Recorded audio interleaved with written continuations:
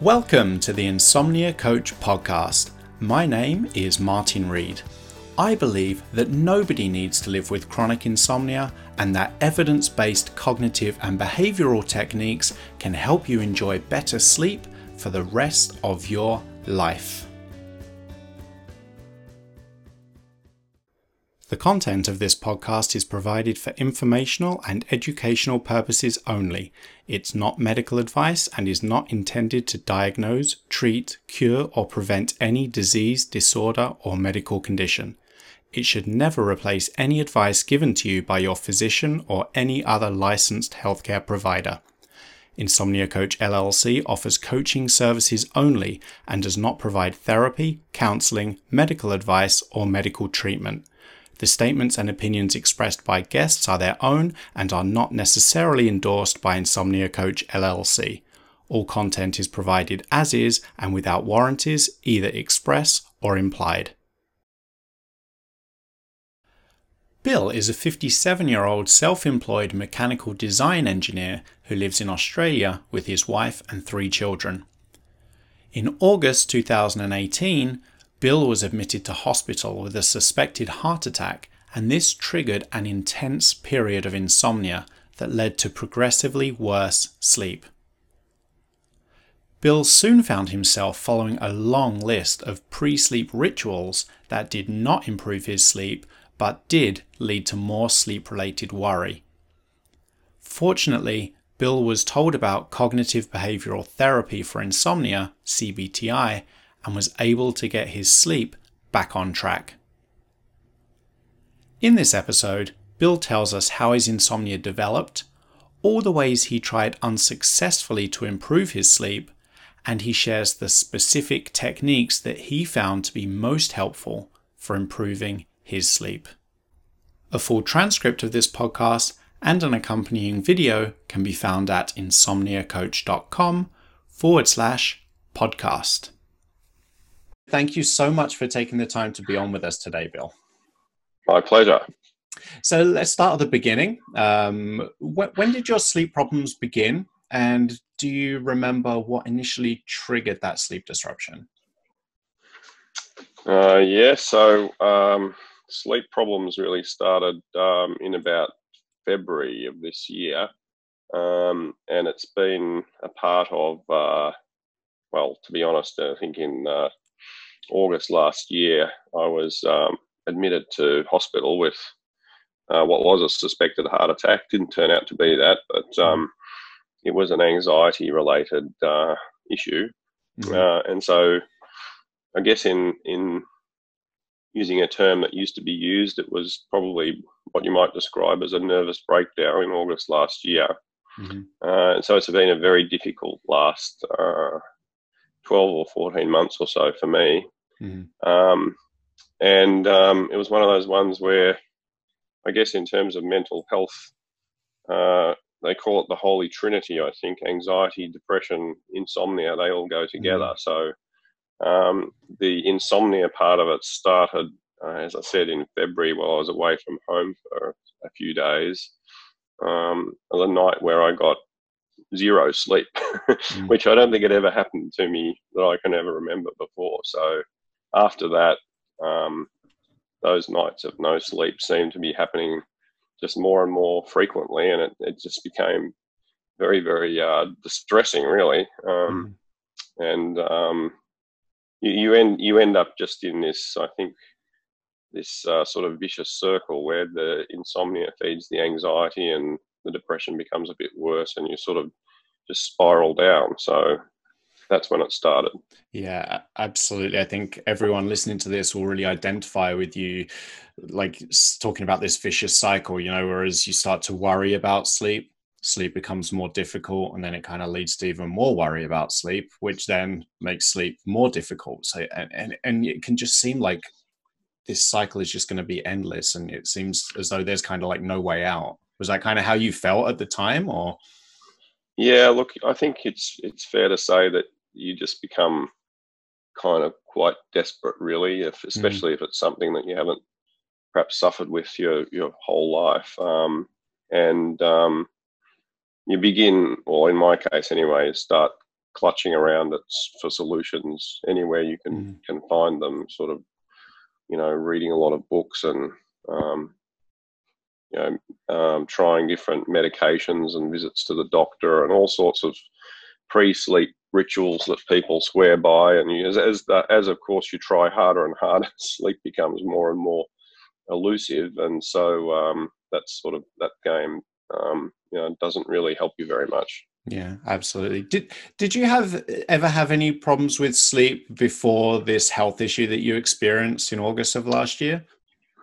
I wouldn't say for my whole life I've been a great sleeper. I've been reasonably okay. I obviously went through some patches of bad sleep when my children were young, as Right. everybody does. But I think probably in my case, to be honest, I had a traumatic event in childhood. My mother died when I was 3, and I think ever since then I've really probably slept, not as well as I could have. Mm. Yeah. So it's probably an on and off been a bit of a lifelong issue. Yeah. And how was your sleep? You mentioned that everything really kind of came to a head in February, but you kind of had this health issue back in August. How was your sleep, between that period, between August and February? Was there like minimal impact and it just all came to a head when you had that night of no sleep, or was it kind of disrupted in between as well? I think you could say between, say, August and that period, it was disrupted. Hmm. But I certainly hadn't had prior to February any nights of where I couldn't sleep at all. So I Mm. might have had sleep that wasn't as good as it could be, but I wasn't at a level where I felt I couldn't really I couldn't really cope with it. It was after Mm. February when I started getting sometimes not just one night of no sleep, but I remember one weekend where I had 2 nights of no sleep, and that to me was just the absolute pits. I couldn't Mm. really. I was found it very, very hard after that second night of no sleep. Yeah, absolutely. I mean, I think everyone's going to really identify with what you're saying, just because for a lot of people, there is this quite identifiable event or issue that either disrupts sleep or makes sleep worse than it normally is. Because for a lot of people with insomnia, they've tended to always have, you know, maybe more disrupted sleep, but never been that big of a problem. They've just recognized that maybe they're not one of these great natural sleepers. But then Yeah, once you have that one night of like no sleep, like you describe, and that kind of raises your worry. And then if it turns into 2, that can really feel as though just the wheels are coming off, and that maybe yeah. did you kind of feel like get concerned that maybe you've kind of like lost the ability to sleep, or that there was something else that was really wrong or anything like that? Well, I knew, physically I'd had everything checked out with my heart, so I knew that Mm. was probably all. Um, there was nothing obvious that I could see that was physically wrong, Hmm. but I was seriously having worries about my mental health really around that time. When Mm. it sort of it just sends you kind of half crazy, I guess, in a way, and I just worried that I think primarily the worry is that you just won't be able to cope anymore with Mm. life almost, because you when you're in the middle of a period like that, you just feel like um, you know you can't cope with doing things anymore. And so me being a bit of a catastrophizing type Mm. thinker, which is something I'm trying to deal with in other ways, but it leads you to start worrying that, well, if I can't get any sleep, I won't be able to work anymore, and then the wheels will fall off as far as uh, just basically um, providing for the family. And so you start thinking one one thing after another, and it all becomes just a huge snowball of worry Yeah. that's very difficult to get on top of. So I think that's the point where many people, including me, sort of say, well, surely there must be some drug that can at least help me get over this hump, this short term, whether it's a hump or, but just to basically, get things back in some kind of order to be able to make sense of it all. I think that's when, people, and I did the same thing. I took some Valium at that time, which I hate, but that's why you go down that path, I guess. Yeah, I was actually just about to move on to that. So, what kind of things did you do? When you noticed these nights of no sleep at all started to crop up, was it a case that you just went to the doctor and they suggested medication, or did you just feel that medication would be the thing that would help you get back on track? Was there anything else that you tried before going that route? Well, I felt I'd tried many of the, many books obviously suggest a lot of pre-bedtime rituals and, relaxation techniques and, warm baths and herbal teas and things before bed. And there's a long list of things that people swear by. Insomnia is one of those things where everyone has a different suggestion that they're only trying to help, of course, but if you wrote them all down and tried them all, you'd be busy for about 3 or 4 hours before you actually went to bed. But yeah, look, I think it's when I was having that period of successive nights of no sleep, I was aware of the fact that many of these things that you can try are take a fair while to actually work, and you're really looking for something quite short term. I'd known from previous experience from taking a temazepam in hospital, which is another one of those benzodiazepines, that those things worked for me in terms of at least being able to get a night of sleep. So I'd when I went to the doctor the next day after that, he obviously explained to me all the risk of the benzodiazepines, which I already knew, but he prescribed me some anyway, just for some short-term relief. And so I did take those, and they did at least allow me to get some sleep and start getting my head back in order a little bit, enough to function and take some more sort of, shall we say, longer-term decisions. So from that point, I started to look in some other directions. Other than, because I knew that the benzodiazepines weren't the answer, and I knew all about how addictive they were, and I was very keen not to go down that path. So I think that you mentioned, when we were talking before this call, you mentioned that at one point you had a sleep study done. Was that before you started to look to taking the medication, or was this after, or where did the sleep study fit in with regards to your sleep history? Yeah, so I think after February, things were certainly not getting better on the insomnia front. I'd had a trip to New Zealand with my wife, which was I'd had a few nights there which were pretty poor. We'd had a weekend away at a nice, relaxing spa town in Victoria, and the night we had at the hotel, I could feel that I was about to have a second night of no sleep. So we disrupted that particular night with a midnight trip back home, so I could sleep in my home bed. So that disrupted that nice weekend away. And it was really after that I started thinking, well, what else can I do? And there was a place nearby at a local hospital, which was a fairly well-regarded sort of sleep clinic. And so I went and I was fortunate to be able to get to see one of their sleep doctors quite quickly. And he sort of had a look at me and said, well, you might have sleep apnea based on your physiology. I said, I don't think I have sleep apnea, because my wife would know, whether I had that. Mm. But anyway, he said, you need to do a sleep study.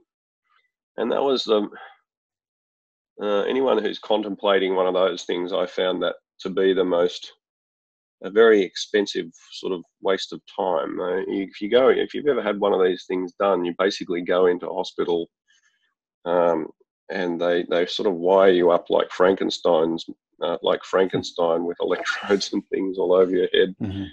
I don't see how anybody could possibly sleep at all with all those wires and things coming off them. But in any event, I did that, and the diagnosis of that was no sleep apnea.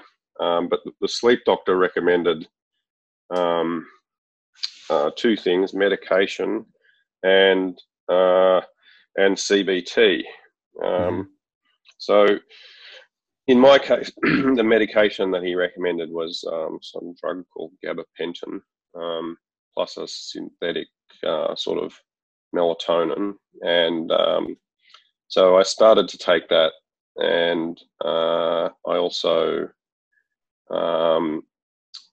he recommended a local therapist in Melbourne that could do the CBT stuff, but she had like a 3 or 4 month waiting list to see her, so that was no use to me. But there was an online CBT course that can be done in Australia, so I started. This is before I came across you and your site, so I'd started that for 4 or 5 weeks before I sort of had a look at your forum and started chatting to you. So I was familiar with CBT from some other work that I'd done related to anxiety, and that I'd found that very helpful. So I was already, pretty confident that the CBT, and particularly the sleep restriction, was going to, based on everything I'd read about it, was going to be effective. And yeah, I found that it sure was. Yeah. It's really interesting. I think, first of all, I was really happy when you told me that you had the sleep study done, just to rule out sleep apnea, but whoever you were working with at the sleep study suggested cognitive behavioral therapy for insomnia, CBTI. I just found that really encouraging, because it needs to be recommended to everyone with chronic insomnia, but that's so very rarely the case. So people are just focusing all their attention on these techniques that are more related to sleep hygiene that aren't very helpful. Like you described them as all these pre-sleep rituals, like taking that hot bath, doing this, doing that, maybe having the blackout curtains, doing the sound machines, trying to limit your exposure to light, all these things that aren't actually that helpful when you've got chronic insomnia. But you were kind of prompted to look into CBTI. And I just found that part of your story just so encouraging, because you were kind of given that opportunity. You were directed down the route that ultimately helped you get your sleep back on track. Yeah, look, this is what I found this very interesting, because this chap that I saw, I won't give his name, but he's really a very eminent sleep physician in Australia. And, I found it interesting, really, that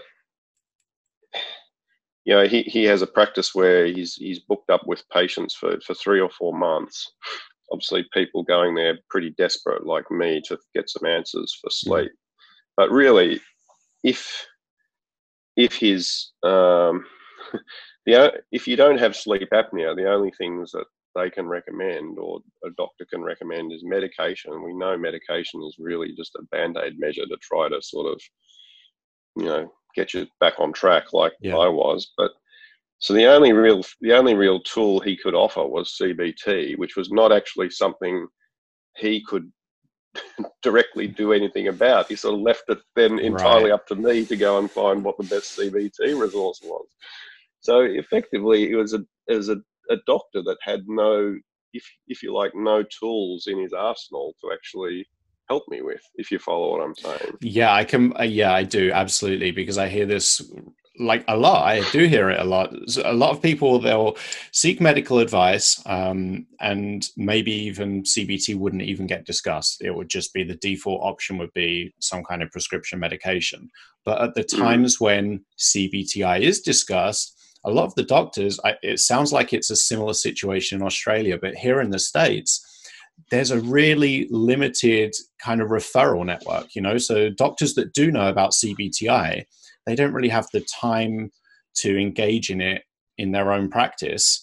But at the same time, they don't really have this referral network. So they can, like you just experienced, they can say, yeah, try CBTI, good luck, and kind of send you on your way. And you don't really have Yeah. anyone that you can directly work with. It is a big problem. Yeah, it is. I think it's a huge problem. I think the more enlightened doctors would know a bit about it. But, I've spent my life as a design engineer designing medical devices. And so I work with the medical profession quite closely. And, the word to describe CBT in insomnia and in anxiety as well is gold standard. Now, gold standard means what those two words are significant. It means there is no better treatment modality than this. So, if you want to, and the other thing that maybe people with insomnia perhaps aren't quite aware of is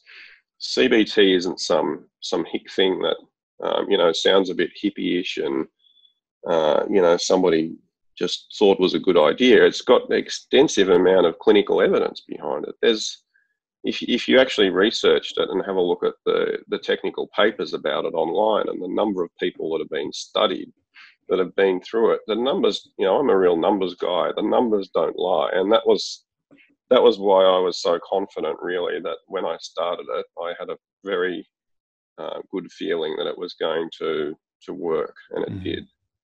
Yeah, and I think that actually the reason why it's so effective is because it just gets to the bottom of all these factors that perpetuate the problem. So we have this model of insomnia that where we describe how insomnia develops from just this one night of poor sleep. We have this precipitating event, but it's all the things we kind of do in response that perpetuate the problem. So for example, all this worry about sleep, or maybe all this research, trying to go to bed earlier in the night, spending longer in bed, maybe napping during the day, trying to conserve energy, catastrophizing about the effects of sleep, all these things that just perpetuate the problem and make it really hard for our sleep to get back on track.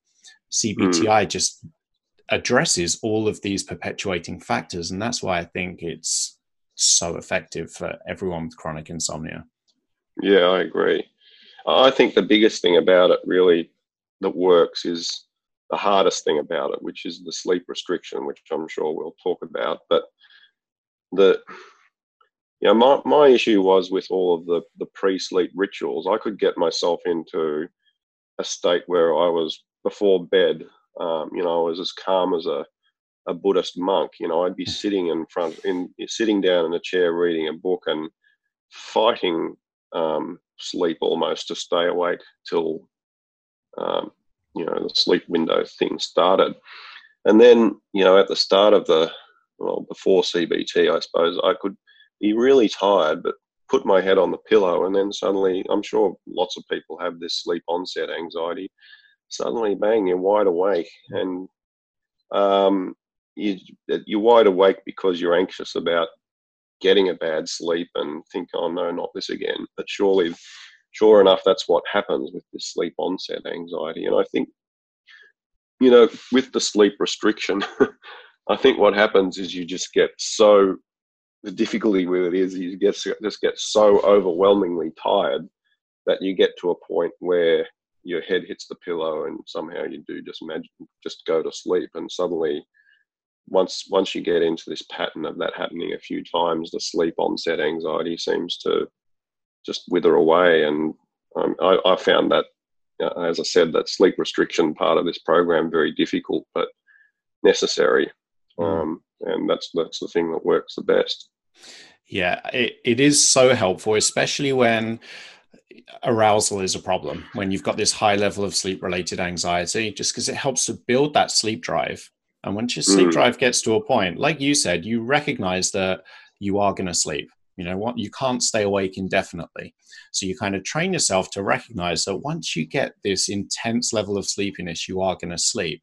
But in combination, when you've got this higher level of sleep drive, kind of just takes the edge off of that high level of anxiety. It's like these two competing factors, and you can kind of use sleep drive to your advantage and help overpower, that anxiety that you're feeling that's making it hard to fall asleep. For sure. Yeah, I agree. So for people that aren't familiar with sleep restriction, basically what it's about is just reducing the amount of time that you allot for sleep to just more closely match the amount of sleep you're currently getting on an average night. So it's not about forcing yourself to sleep less. It's just giving yourself a more appropriate amount of time, a more appropriate length of opportunity for sleep. So when you were implementing this, what kind of sleep window were you looking at? How much time are you spending in bed before sleep restriction? And once you implemented the technique, roughly, if you remember, how much time were you allotting for sleep then? Yeah, so before the CBTI, I think one of my problems was I was getting so tired that I would be thinking, I think I'll go to bed early tonight, and try to get a big catch-up sleep, so I might go to bed at, say, 9 p.m. and say after a couple of rough nights, might actually have a big sleep, maybe even 8 or 9 hours of sleep. But the problem is that when that pattern starts to happen, you're sort of setting yourself up for a cycle of big sleeps, no sleeps, big sleeps, no sleeps. It's very peaky, and you're not sort of really kind of getting anywhere. With the sleep restriction, you tend to obviously not have those great big sleeps, but you're trying to sort of balance it out more to get, maybe in the first week, as I did, you'll only average 5.5 hours of sleep per night, but at least each night you're getting some sleep, so you're not having those debilitating nights of no sleep.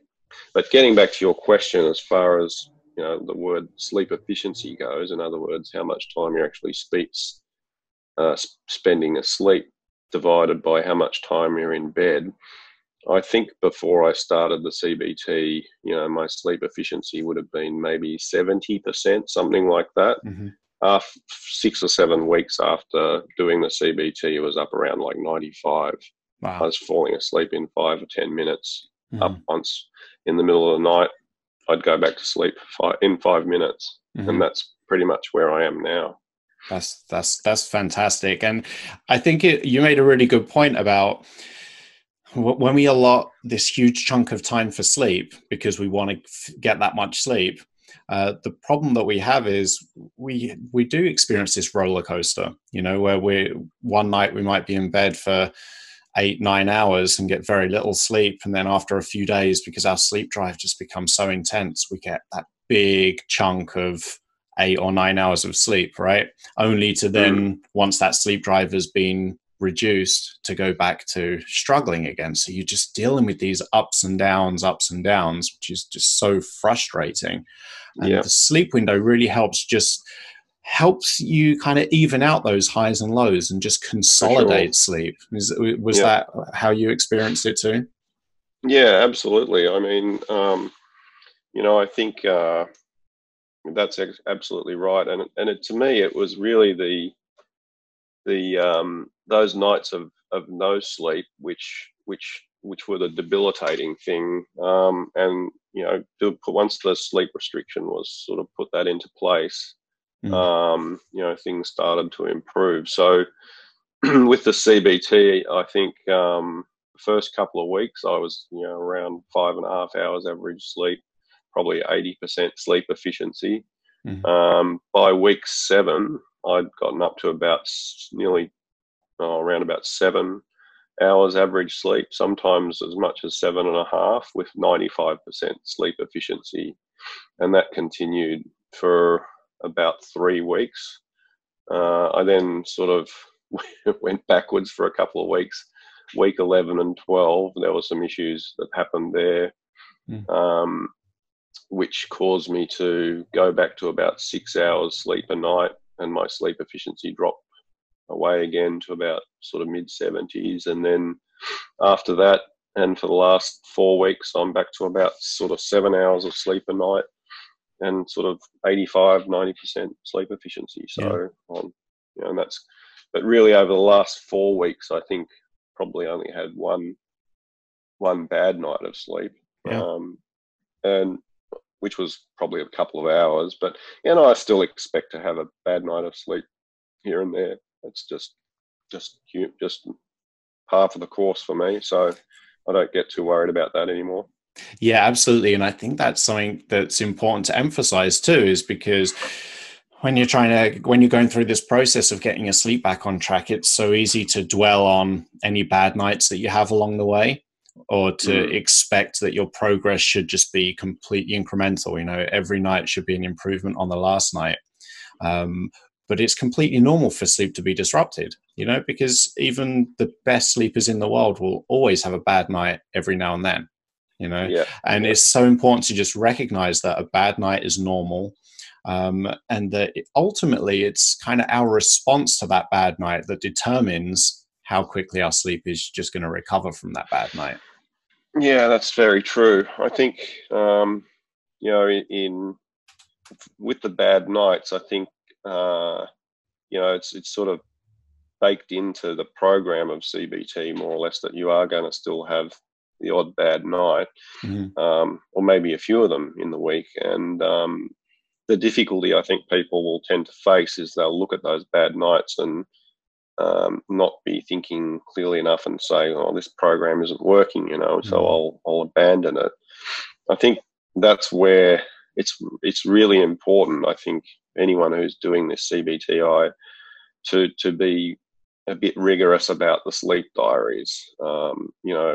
As I said, I'm a real numbers guy, and so I was pretty rigid about the sleep diaries, and also I still use a spreadsheet to actually track not just my sleep, but things like how my mood is going during the day, and some other things which help me with. They basically just help me to look at things from more of a macro perspective, to say, look, on balance, this trend is getting better, and ignore the outliers in the data, the one or two bad nights of sleep here and there. Generally, the trend is improving. So for me, those numbers were really helpful. But yeah, so I would say anyone doing CBT, don't get disillusioned by the few nights you'll have a bad sleep. Have a look at the overall numbers and the patterns there. Be very, very patient with yourself. In my case, it sort of took 6 or 7 weeks for things to start being noticeably better, and that's quite a long time. So those are the main things, I think. I think that's really good advice. It is. We have to make a conscious effort to look at the better nights, because otherwise our brain will just default all of its focus on those bad nights, right? Yep. Because they're the problem areas. So our brain wants to solve the problem areas. So it completely ignores any good nights and just focuses on all the bad nights, or all the nights that you weren't satisfied with.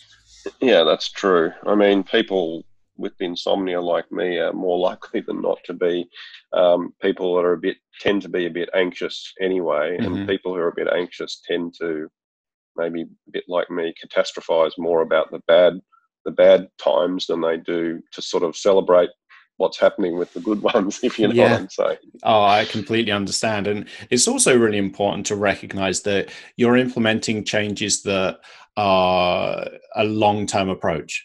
So you're implementing things today that are going to reap benefits for months and years and decades down the line. So it really is important to take that long-term view.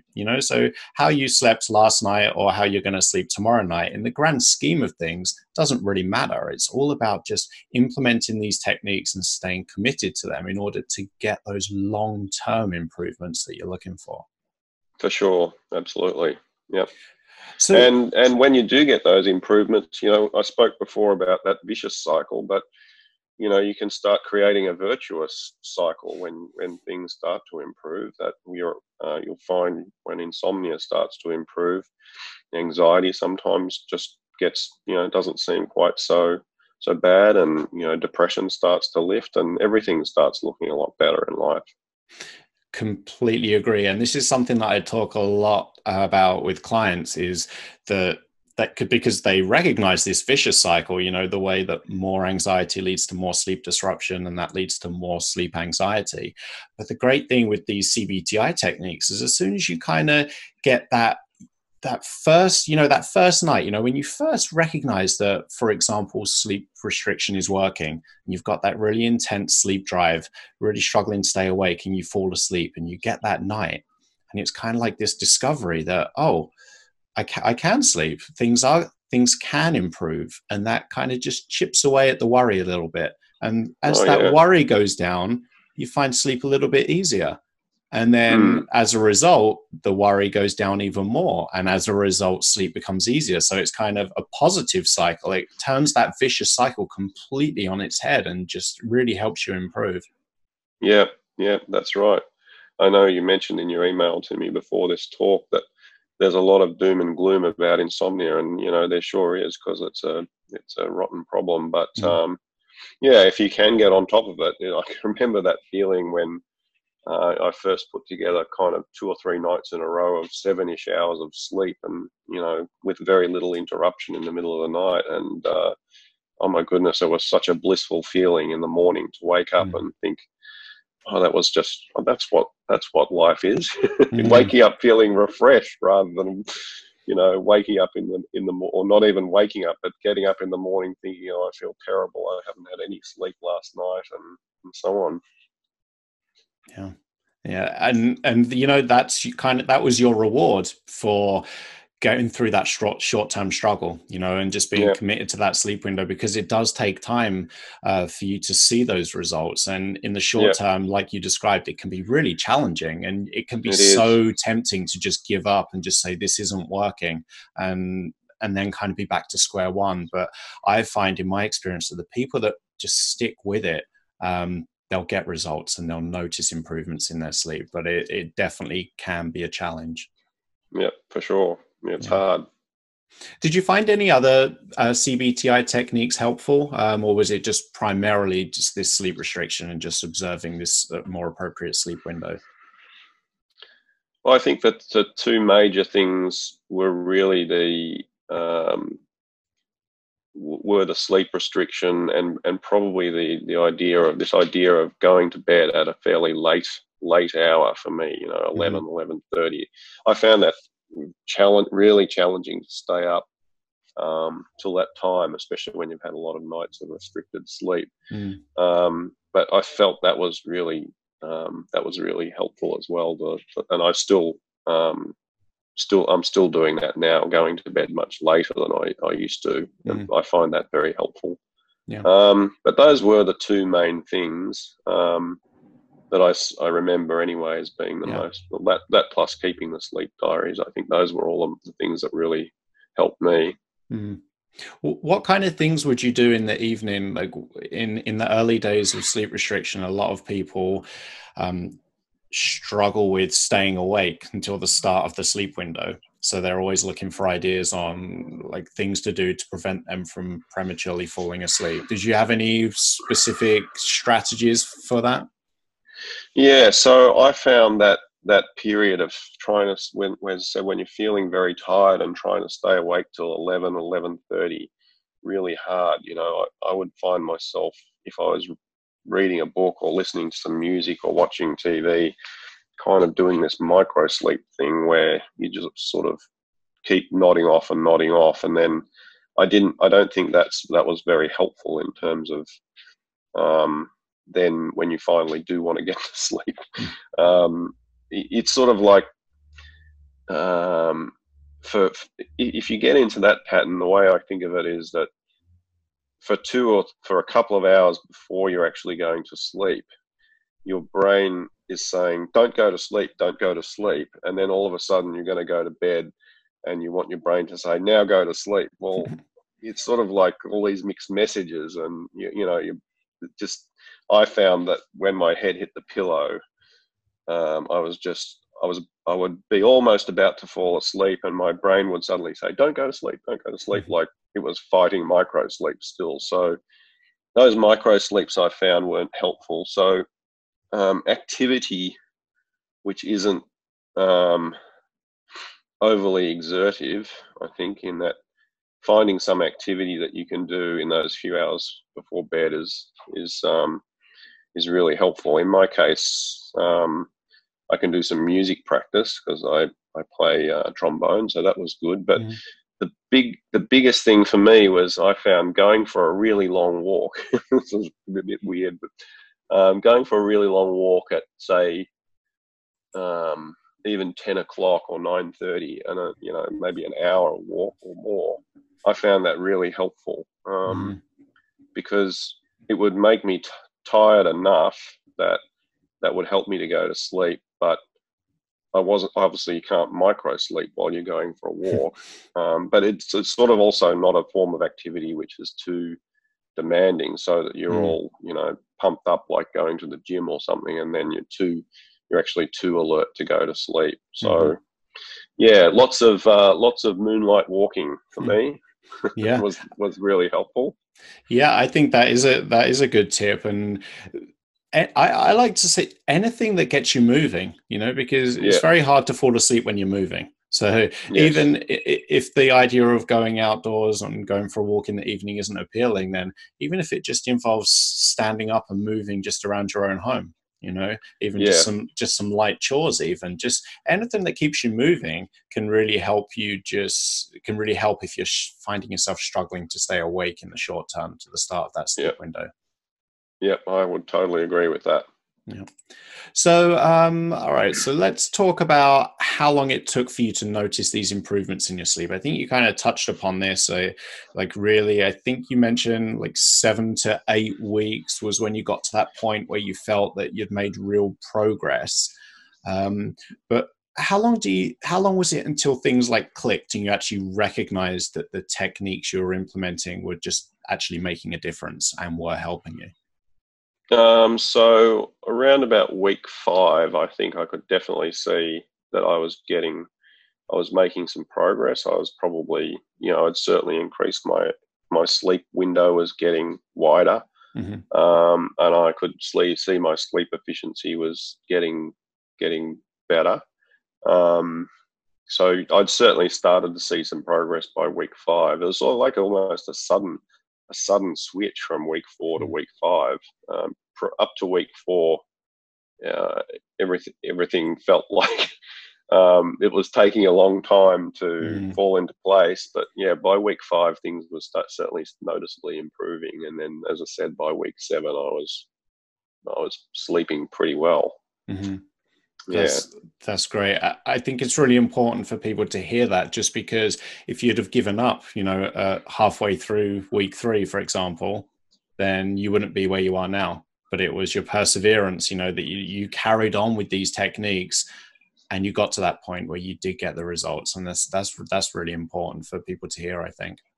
Yeah, well, I think, as I said, for me, it was really, that's where the numbers become really important. Not only your own numbers as far as the sleep diary and the trends, but if you were that way inclined, jump online and Google the myriads of clinical data that's actually out there and read some papers on CBT and insomnia. And then you'll begin to realize why it's called the gold standard, because, for people who have insomnia,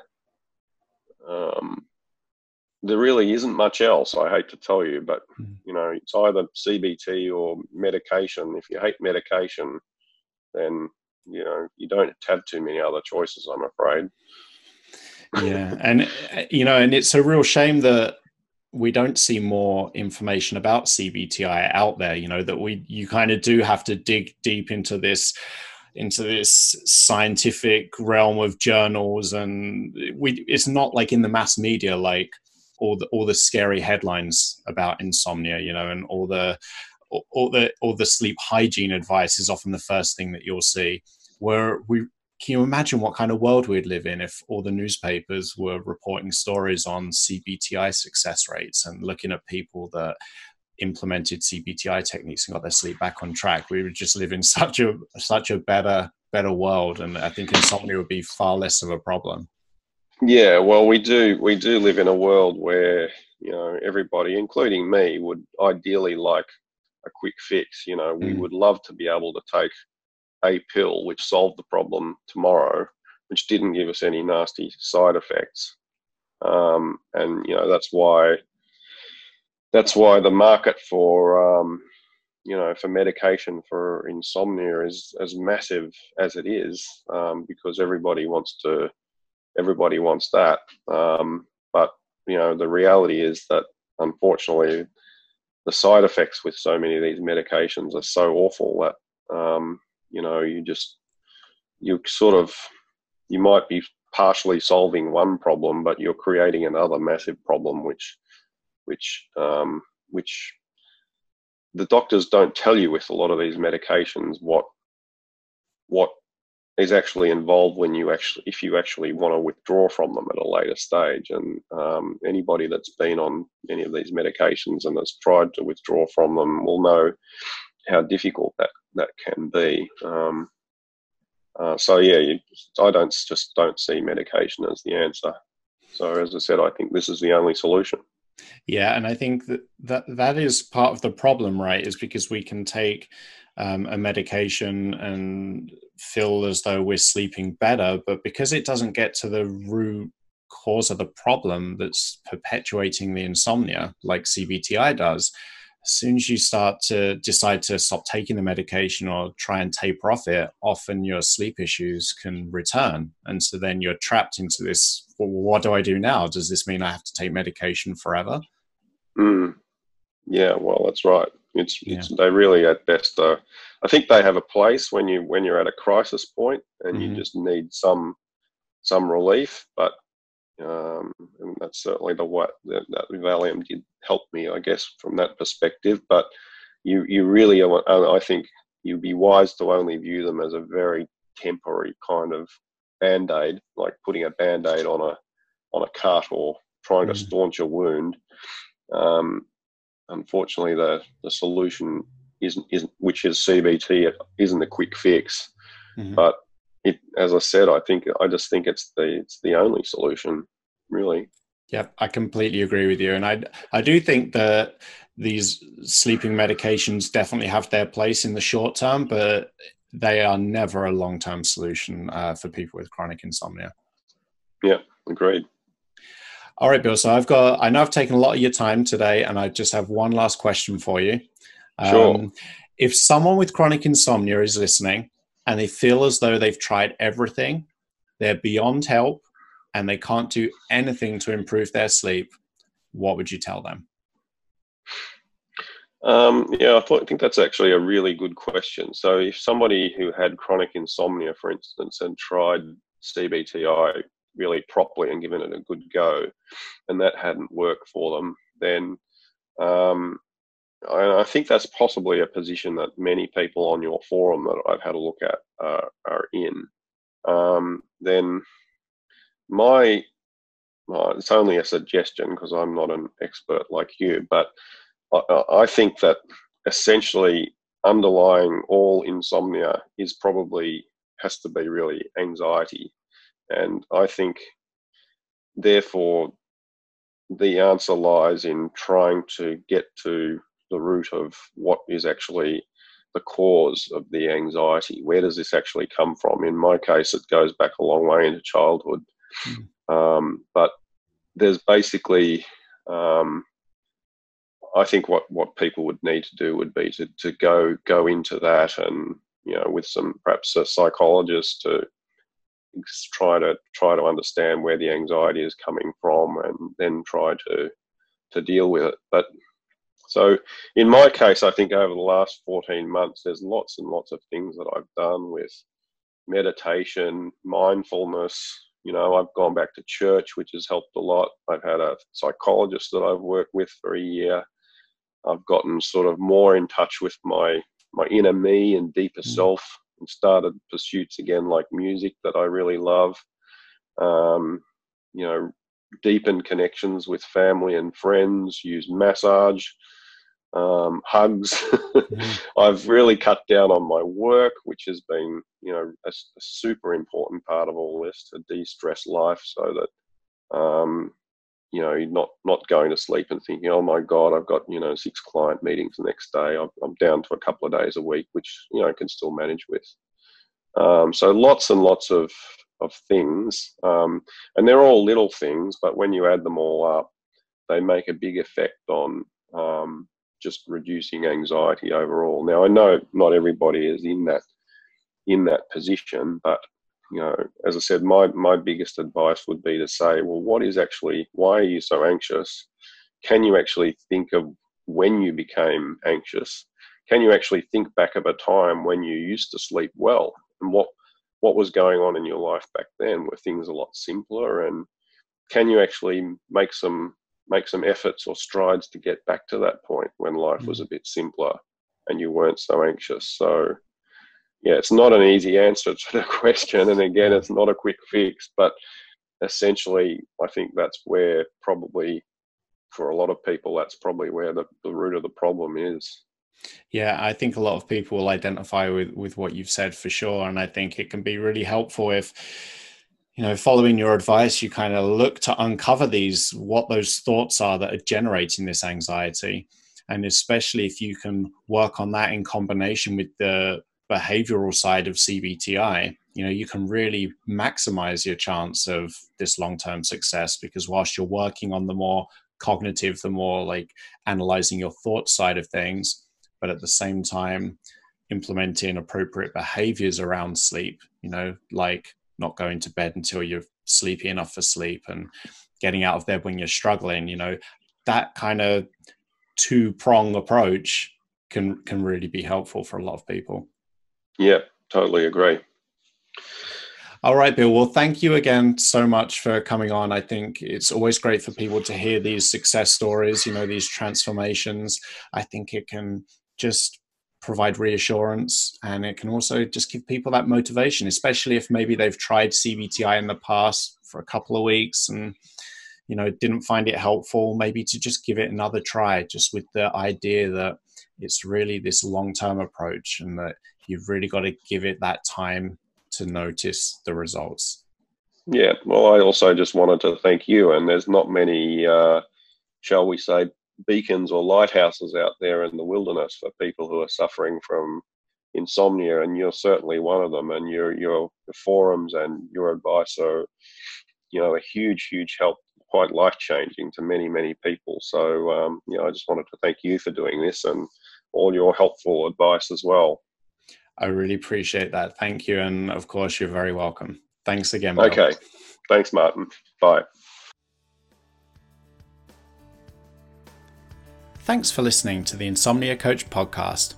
If you're ready to implement evidence-based cognitive and behavioral techniques to improve your sleep, but think you might need some additional support and guidance, I would love to help. There are 2 ways we can work together. First, you can get my online coaching course. This is the most popular option. My course combines sleep education with individualized coaching and is guaranteed to improve your sleep. You will learn new ways of thinking about sleep and implement better sleep habits over a period of 8 weeks. This gives you time to build sleep confidence and notice results without feeling overwhelmed. You can get the course and start right now at insomniacoach.com/online. I also offer a phone coaching package where we start with a 1-hour call. This can be voice only or video, your choice, and we come up with an initial 2-week plan that will have you implementing cognitive and behavioral techniques that will lead to long-term improvements in your sleep. You get unlimited email-based support and guidance for 2 weeks after the call, along with a half-hour follow-up call at the end of the 2 weeks. You can book the phone coaching package at insomniacoach.com/phone. I hope you enjoyed this episode of the Insomnia Coach podcast. I'm Martin Reed, and as always, I'd like to leave you with this important reminder. You can sleep.